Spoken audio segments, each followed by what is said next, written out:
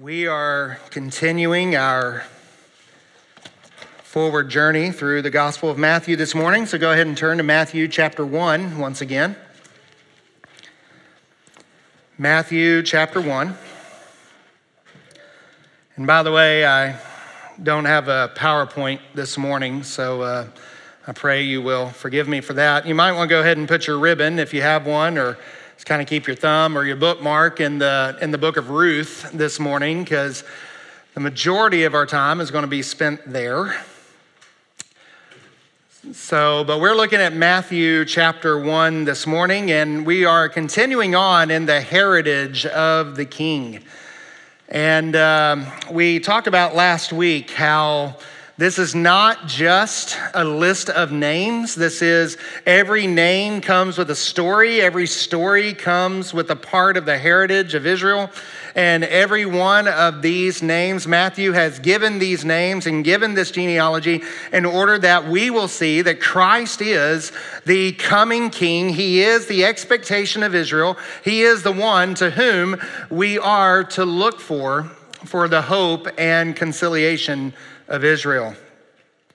And you may remember last week that we talked about how one of the most wonderful things, if you do genealogy or if you do ancestry research or something like that, you may recall that one of the most fascinating things about it is not necessarily the names from which you come, but it's the stories that come with those names. And I mentioned that I found out through genealogy, I knew this, but I thought it was just kind of a family legend. But come to find out, it's actually true that I'm actually related to Johnny Cash. And come to find out, it's my aunt, when she got home, she pulled out her research and she clarified it for me. My grandfather is Johnny's second cousin. That's how we're related. I'm still not in the will. But since Tim has not left me alone about that all week, he actually said this morning I should begin service by saying, "Hello, I'm Randy Scott," and then start playing. So I wanted to clarify the relationship so there is no confusion if I'm going to continue to receive grief over that. But anyway, it's the stories. And I remember how I told you that when I watched the biopic that came out a few years ago, the movie about Johnny Cash, I just had a greater connection to it, knowing that this was a relative. This was someone that I have a shared history with. And when Israel is reading these names, it's kind of like that for them. This is a shared history. This is their heritage. This is their people. And if you are in Christ Jesus, if you are a child of God, then this is your heritage also. This is the history of redemption. And obviously, we're not going to go over every name. It would take forever to do that. But one of the things we want to look for is what stands out. And is there anything about what stands out? And I mentioned that there are 4 women that are named in this genealogy. And that while that's not as uncommon as you might think, it's not unheard of, but it is very rare. And one of the things we want to ask is, why would Matthew bring these particular women to the forefront? And we looked at 2 of them last week. One of them was Tamar, and we saw through her story with Judah that we saw the humility and we saw the repentance of Judah in her story.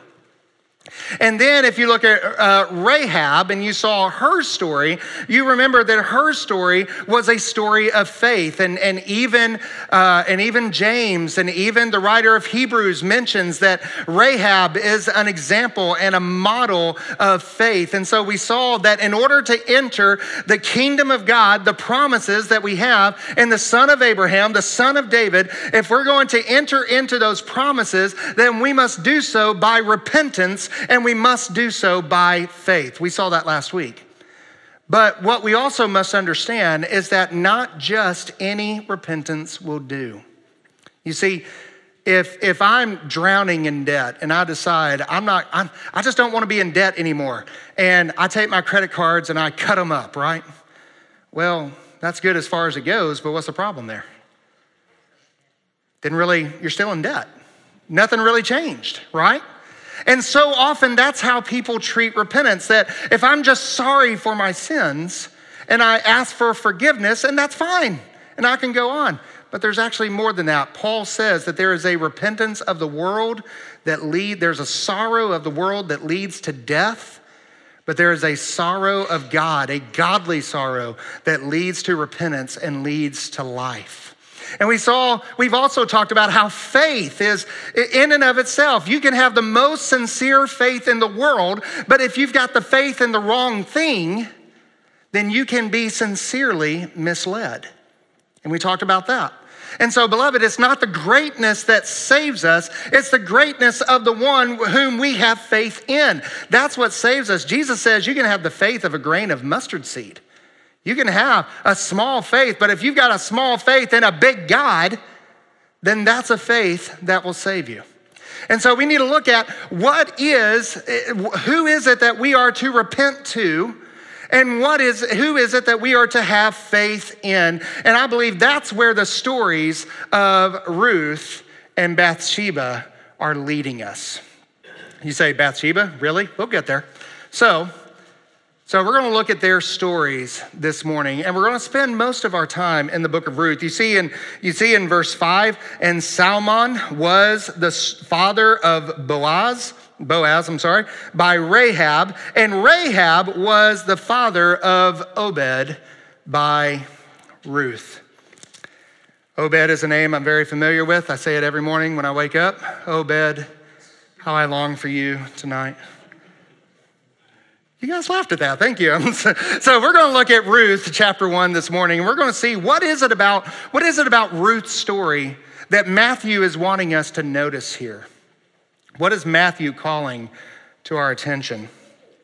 And you know the story of Ruth, and I'm not going to spend just a ton of time here, but I do want you to see enough of the story to know why Matthew is calling it to our attention. Ruth, her story begins in chapter 1 of Ruth, and you find that her mother-in-law, Naomi, loses both her husband and her sons. She is living in the land of Moab at this time. And just to give you a little background, that in the Old Testament understanding of the covenant, to move away from the promised land was to move away from the covenant. There was apparently a famine. There was a famine. I think that's what it says, right? Yeah, that there's a famine in the land of Israel. And therefore, due to a lack of faith in God's provision, they move out and they go to Moab. And while they are there in Moab, the two sons, they marry two Moabitesses. One of them is Orpah, and the other is named Ruth. And no, her name is not Oprah. Her name is Orpah. So just keep that in mind. But anyway, so finally, out of desperation, her husband and both boys pass away. And of course, the two sons, when they die, there are 3 widows that are living in the land of Moab. 3 Israelite widows who are living in Moab. 1 Israelite, 2 Moabite widows. And so finally, out of desperation, Naomi, she hears that the famine is over in Israel, and she intends to go back home, and she intends to go alone. In fact, if you look in verse 8 of chapter 1, I want you to hear what she says, just to kind of get you in her mindset. And Naomi said to her 2 daughters-in-law, "Go, return each of you to your mother's house. May Yahweh show loving kindness with you as he has shown with the dead and with me. May Yahweh grant you that you may find rest, each in the house of her husband." Then she kissed them, and they lifted up their voices and wept. And she said to them in verse 11, they're protesting here. And she says that, "Return, my daughters. Why should you go with me? Have I yet sons in my womb that they may be your husbands? Return. I am too old to have a husband. If I said I have hope that I should even have a husband tonight and also bear sons, would you therefore wait until they are grown? Would you therefore refrain from marrying? No, my daughters, for it is more bitter for me than for you, for the hand of the Lord has gone against me." And so she is telling them, do not follow me. I am going nowhere. And with some persuasion, Orpah agrees to stay, but not Ruth. Ruth utters some of the most beautiful words in verse 16 and 17. In fact, I've actually heard someone before in their wedding use this as their wedding vows to her groom. She didn't say it to her in-laws, but what's happening here is that she is saying it to her mother-in-law. She says, "Do not press me to forsake you into turning back from following you. For where you go, I will go. Where you lodge, I will lodge. Your people shall be my people, and your God, my God. And where you die, I will die, and there I will be buried. Thus may the Lord do to me and more, if anything but death separates you from me." Isn't that beautiful? That is absolutely beautiful. And so when Naomi sees that Ruth was determined to go with her, she said no more. But again, you just have to look at verse 19 and 20 just to see where Naomi is. "Naomi, you're back. Don't call me Naomi anymore. My name is Mara, because Lord has dealt very bitterly with me." So this is a woman who has lost all hope. This is a woman who has grown very bitter at her circumstances. This is a woman who is really, in her understanding, she's coming back to the land to die. Why is that? Well, because I want you to see Ruth's faith. And in determining and seeing Ruth's faith, we're going to see some of the circumstances and some of the challenges that she's up against. If you're not familiar with what's going on, the significance of this is really easy to miss. This is an incredible step of faith for Ruth. She's returning from her Moabite God. She's rejecting them, and she is going to the true God of Israel. So right here in this story, we are seeing a picture of repentance and faith, like we saw in the story of Tamar and we saw in the story of Rahab. But we're going to see more here because she is facing overwhelming odds by going to Israel. Overwhelming odds. Why is that?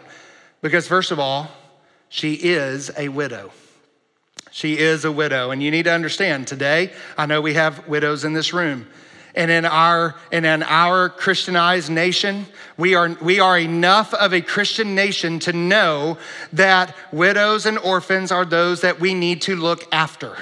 And we have systems in place to help do that. We have Social Security, we have retirement, we have things like that assist you.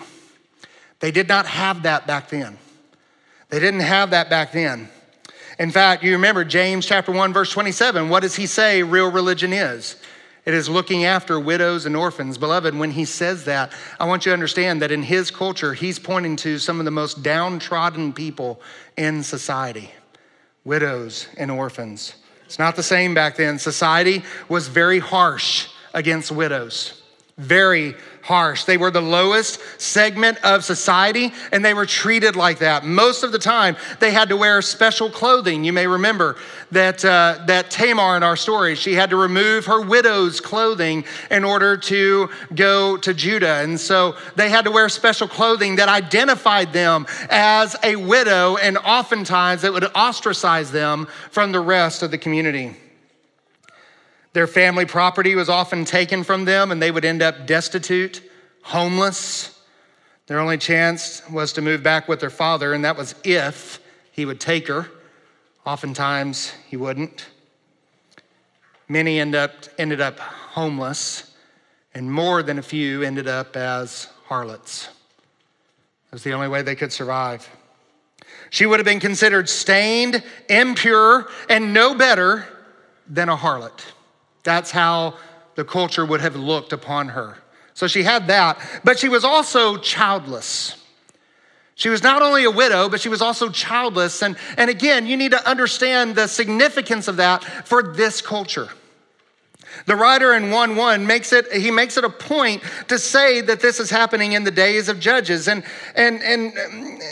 so when he says this, ladies, I'm sorry, but in this culture, it was bad enough that she was a widow and all of the stigma that came with that. But to be childless in this culture would have been considered to be cursed by God. Cursed by God. No one would have wanted her to come into her house because they would have not wanted to invite God's curse upon them or their family. And not only this, but any property that they would have acquired under their husband would have been taken. Would have been taken. So she was considered impure, unchaste, and not only that, under the curse of God. You say, well, won't anybody show kindness to her? Well, they might if she were an Israelite, but that's the third strike. She wasn't an Israelite. She was a Moabite. And like I said, the writer in Judges 1:1, he makes it a point to say that this is happening in the days of Judges. And guess what? In the days of Judges, guess who one of Israel's number one enemies were? Moabites. And it's hard to be dogmatic about this, but during the book of Judges, one of those major enemies, one of the culture that Israel was supposed to have wiped out and didn't, one of the cultures that is still living in this area. And like I said, it's hard to be dogmatic about this, but I cannot help but to wonder if this is happening actually in the days where Israel might have been fighting Moab at the time. It's hard to be dogmatic, but the math does kind of suggest it based on the ages and such. They were an enemy nation, a godless people whom Israel was to have no contact with. She was understood as an enemy of God's people. She was an enemy of God. And she knew that by accompanying Naomi back to Israel in her state, where she was, who she was as a person, she knew that more than likely she was facing certain starvation. But what she was also doing was throwing herself at the mercy of God. Your God will be my God. Your people will be my people. She's forsaking the Moabite gods and throwing herself to the mercy of Yahweh. She had no reason whatsoever to expect anything good from Israel. No mercy, no kindness, nothing. She's not just unclean, impure, under the curse of God. She is also an enemy of God, the enemy of God's people. She is the worst of the worst. Who on earth would ever love someone like that? Unchaste, impure, curse of God, and the enemy of God's people. Who on earth would show any kindness to a person like that whatsoever? And yet, beginning in chapter 2, we're introduced to a man named Boaz. And in chapter 2 in Boaz, we find out that Ruth is going to work in the field. Naomi is just content of staying there and just starving, not doing anything, just due to neglect and inaction or whatever. She's too bitter to even find any kind of work. And so Ruth decides that she's going to go out and she's going to glean for the family. And back then, according to Israel's law, they had to keep the corners of their fields ungleaned, and anything that they dropped on the ground, they were not allowed to pick it up, and that would allow the poor in the nation to come in after them and be able to harvest the corners of their fields and pick up anything that was dropped. So it's kind of like welfare, but you might call it workfare instead. And so they were allowed to do this. And so Ruth goes out into this field, and she is going to take advantage of this law. And I love how it words this. And so she went in verse 3, and she came and gleaned in the field after the reapers. And it just so happened that she came to the field of who? To Boaz. Boy, it's amazing how oftentimes when you're a believer, things just so happen, don't they? And so Boaz comes out in the field in verse 5, and I want you to notice a couple things. He says, it says he took notice of her. He took notice of her. And this is an important point. Ruth does not come to Boaz begging and pleading. She's not manipulating. She's just going to a field, and it just so happens to be Boaz's field. In fact, that is the whole point of this story, that all of the kindness, everything that's going to happen to Ruth is not going to be of anything she does, but it's going to be as a direct result of the kindness and the generosity and the mercy of Boaz. Well, that sounds familiar, doesn't it? And so he sees her, he goes to her. She has no reason to expect any of it. She probably doesn't even know his name, but he notices her. In verses 8 through 10, Boaz says to Ruth, "Have you not heard, my daughter? Do not glean in another field. Furthermore, do not go on from this one, but stay here with my young women. Let your eyes be on the field which they reap and go after them. Indeed, I have commanded the young men not to touch you. And if you are thirsty, go to the water jars and drink from what the young men draw." He protects her. He not only notices her, but he says, "I want you to not go anywhere else because everything you need, I'm going to provide for you. And I'm going to make sure that the young men do not throw you out because you're a Moabitess. I want to make sure that you're okay." Had she gone to any other's field, there would have been a good chance that she would have been discovered as a Moabite and told to leave. She was probably, I expect, expecting that she would have to go to 2 or 3 fields that day just to find enough to stave off the day's hunger. Perhaps everything she gleaned would have been taken, or worse yet, she might have been assaulted.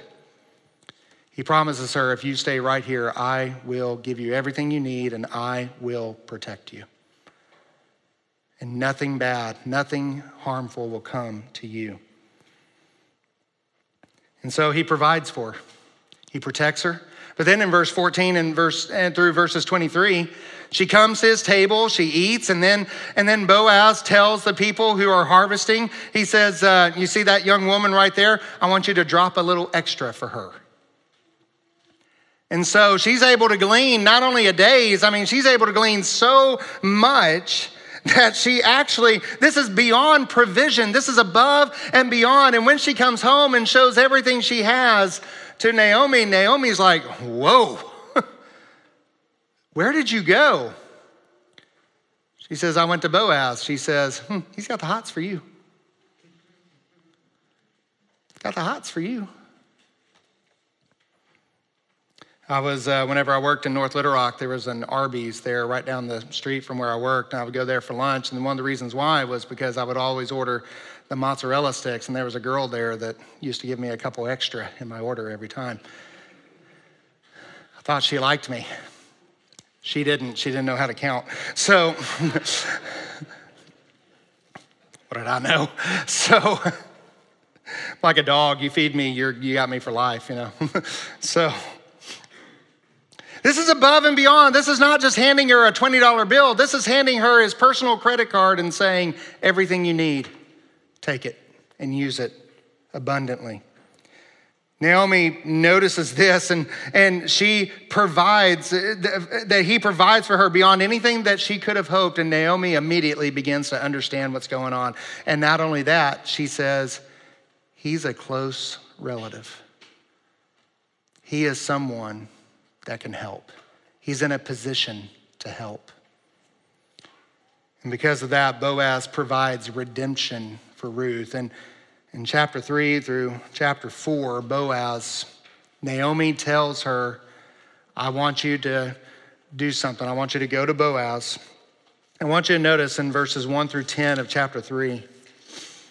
He says, "And now," in verse 2, "Now Boaz is our kinsman, with whose young women you were. Behold, he is winnowing barley at the threshing floor tonight.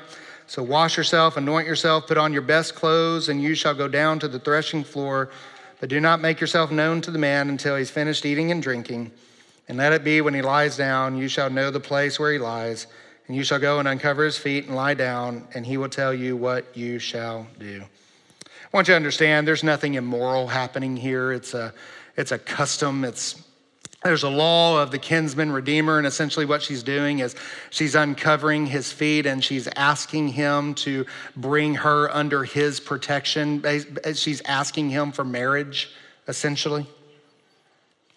And I want you to notice his response in verse 10. He says, May you be blessed of Yahweh, my daughter, for you have shown your last loving kindness to be better than the first by not going after young men, whether poor nor rich. I can just imagine Boaz's response here. I mean, can you imagine that she's doing this and he goes, whoa, you got the wrong idea here. I was just being nice to you. I don't want to marry you. I mean, you could almost see Boaz having that kind of response, but he doesn't. Not only does he accept her request, but he's actually overjoyed by her request. He says, your kindness you've shown to me now is even more than the kindness than you've shown before, because you haven't gone after one of the young bucks. You chose me. And he says, stay here tonight and be protected, and I will do everything that is needed. And so much so that he goes out of his way to make it happen. You know, the Bible says that all heaven rejoices over the return of one sinner. I want you to understand, beloved, Jesus is not just accepting when you come to him. Oh, here's another one that has to come. No, when you come to Jesus Christ, he is joyous over you. He rejoices over you. He rejoices that another sinner has come home. And there's a party in heaven over one sinner that repents. Because of the overwhelming joy that comes from the redemption of one sinner, Boaz is showing that joy. She has chosen to ask Boaz to redeem her. And he could not show more joy. He could not rejoice anymore.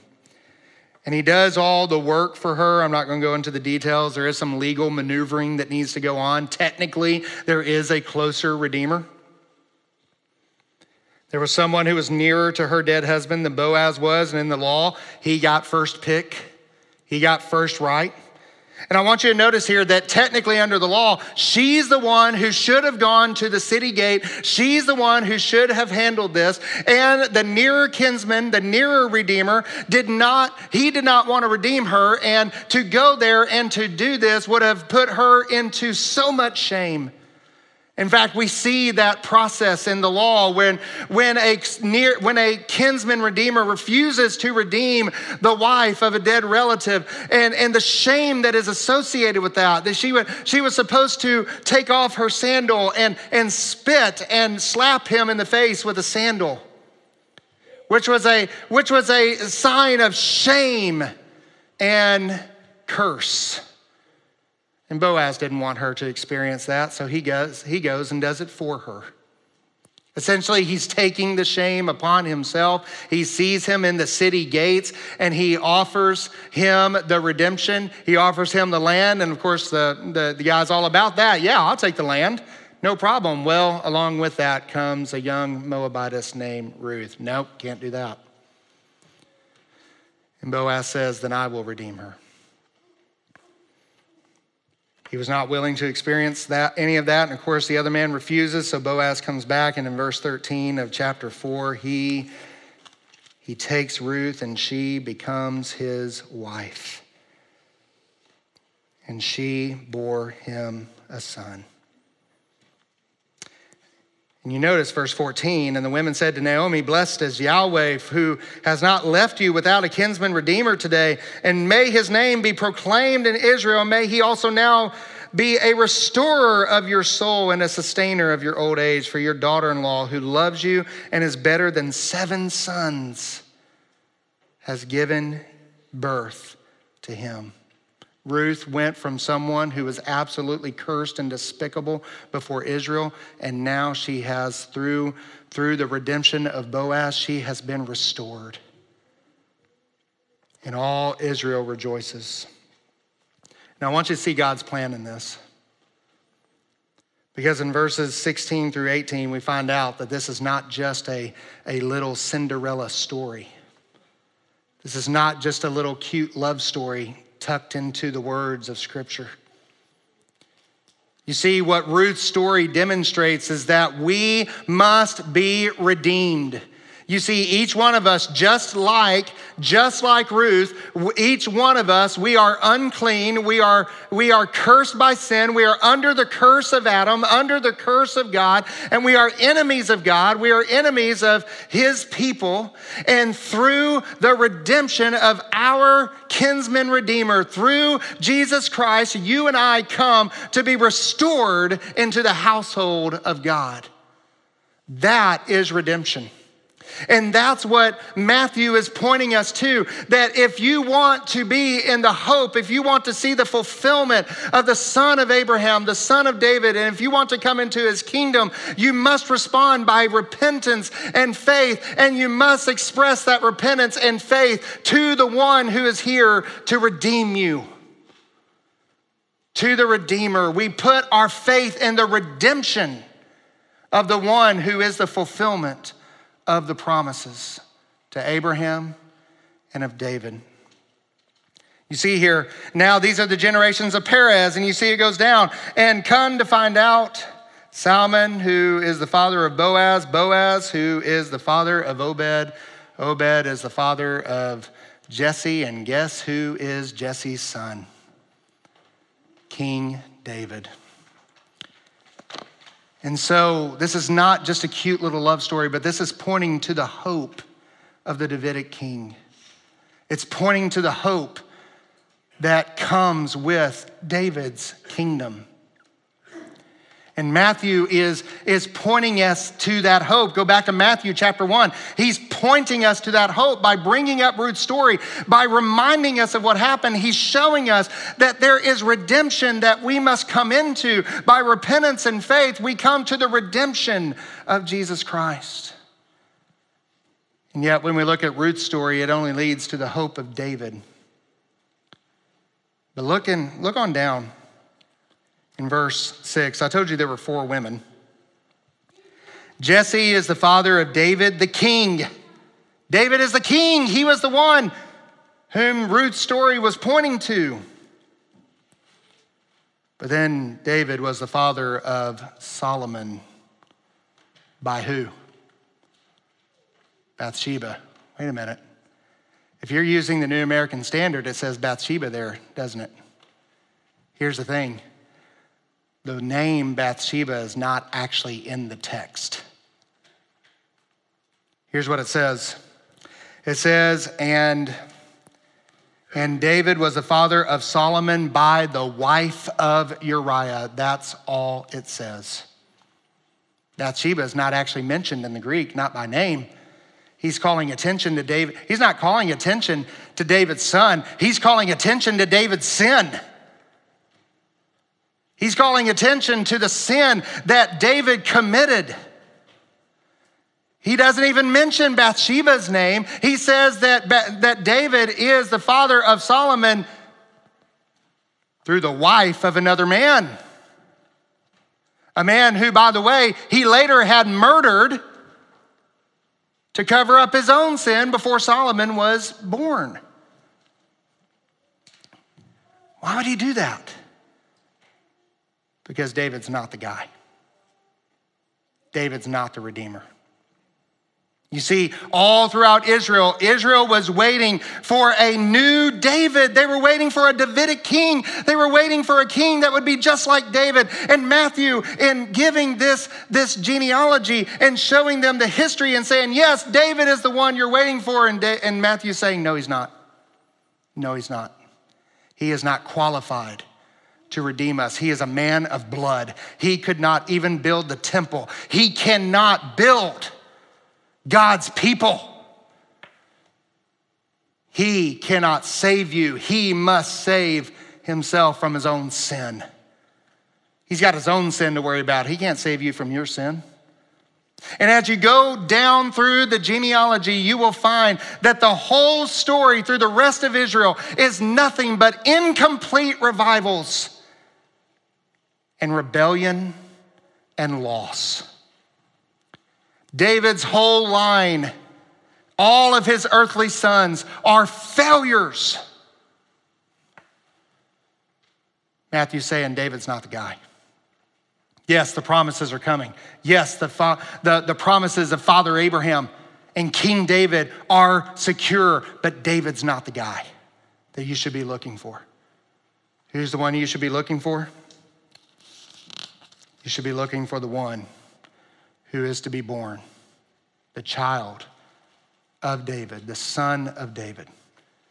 The one to whom David said, the Lord said to my Lord, sit at my right hand. David, in his sin, recognized that there is a greater son coming. And that son is the one who is proclaimed on Christmas, the one who is born in Bethlehem. It is Jesus Christ, our Lord. And Matthew is giving this genealogy to show us what it is to be in the kingdom. This is the kingdom heritage. And through the stories of these 4 women, we see what it is, what is required to enter into the kingdom. You must have the repentance of Judah. You must have the faith of Rahab to come to the Redeemer pictured in the story of Ruth. And that Redeemer is not David the king. It is Jesus Christ, David's son. And that's what the rest of the gospel is going to be about. It's going to be about Jesus Christ. He's going to tell us who he was. He's going to tell us what it is to live in the kingdom of Christ, what we call discipleship. And he's going to tell us who Christ is and what he did for us and what he expects of us. There are so many things that people look for today to save them, to redeem them, to make things right. There are so many things. There's a beautiful picture of redemption here in the story of Ruth. And yet the story of Ruth is incomplete at this aspect, that it brings us to David.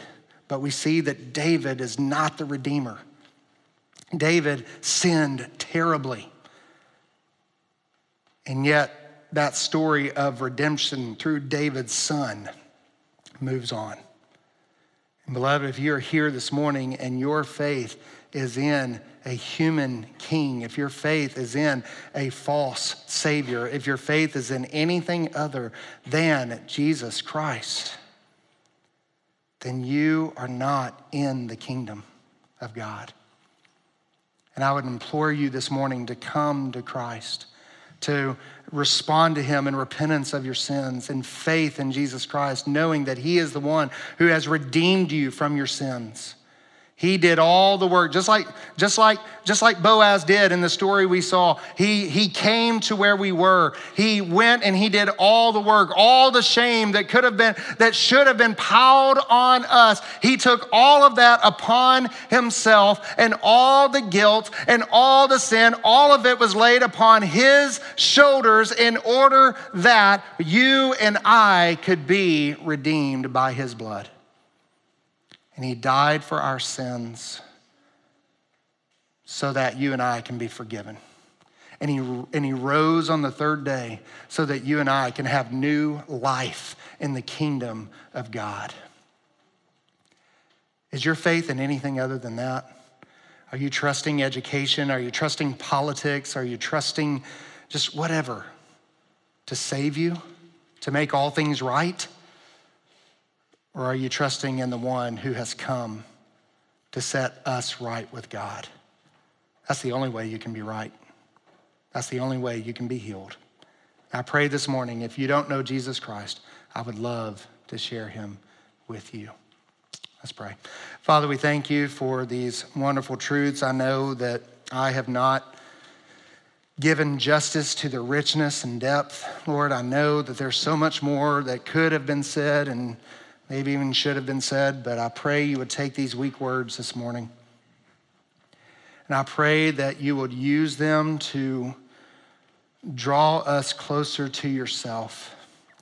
Help us see that every word of God is pure. Every word of God is profitable for reproof and correction. And even in the history of Israel, even in the genealogy, we find hints of what you're doing.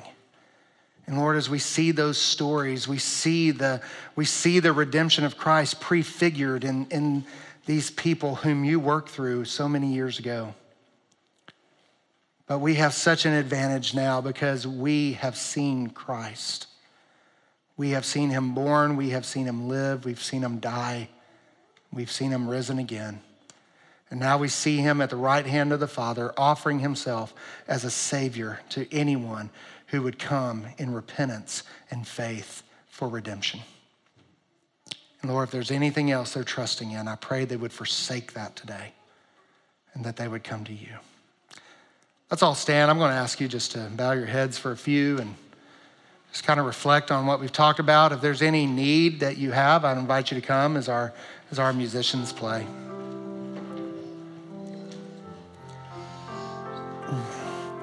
Name of the song is Emmanuel. That word in Hebrew means God with us. My question to you this morning is, God with you this morning? Is he living within you? Have you accepted Christ as your Savior? Do you know him as your Lord? If not, I would love to talk to you. There's others who would love to talk to you. If you're here, we do want to hear from you this morning. God wants to hear from you this morning.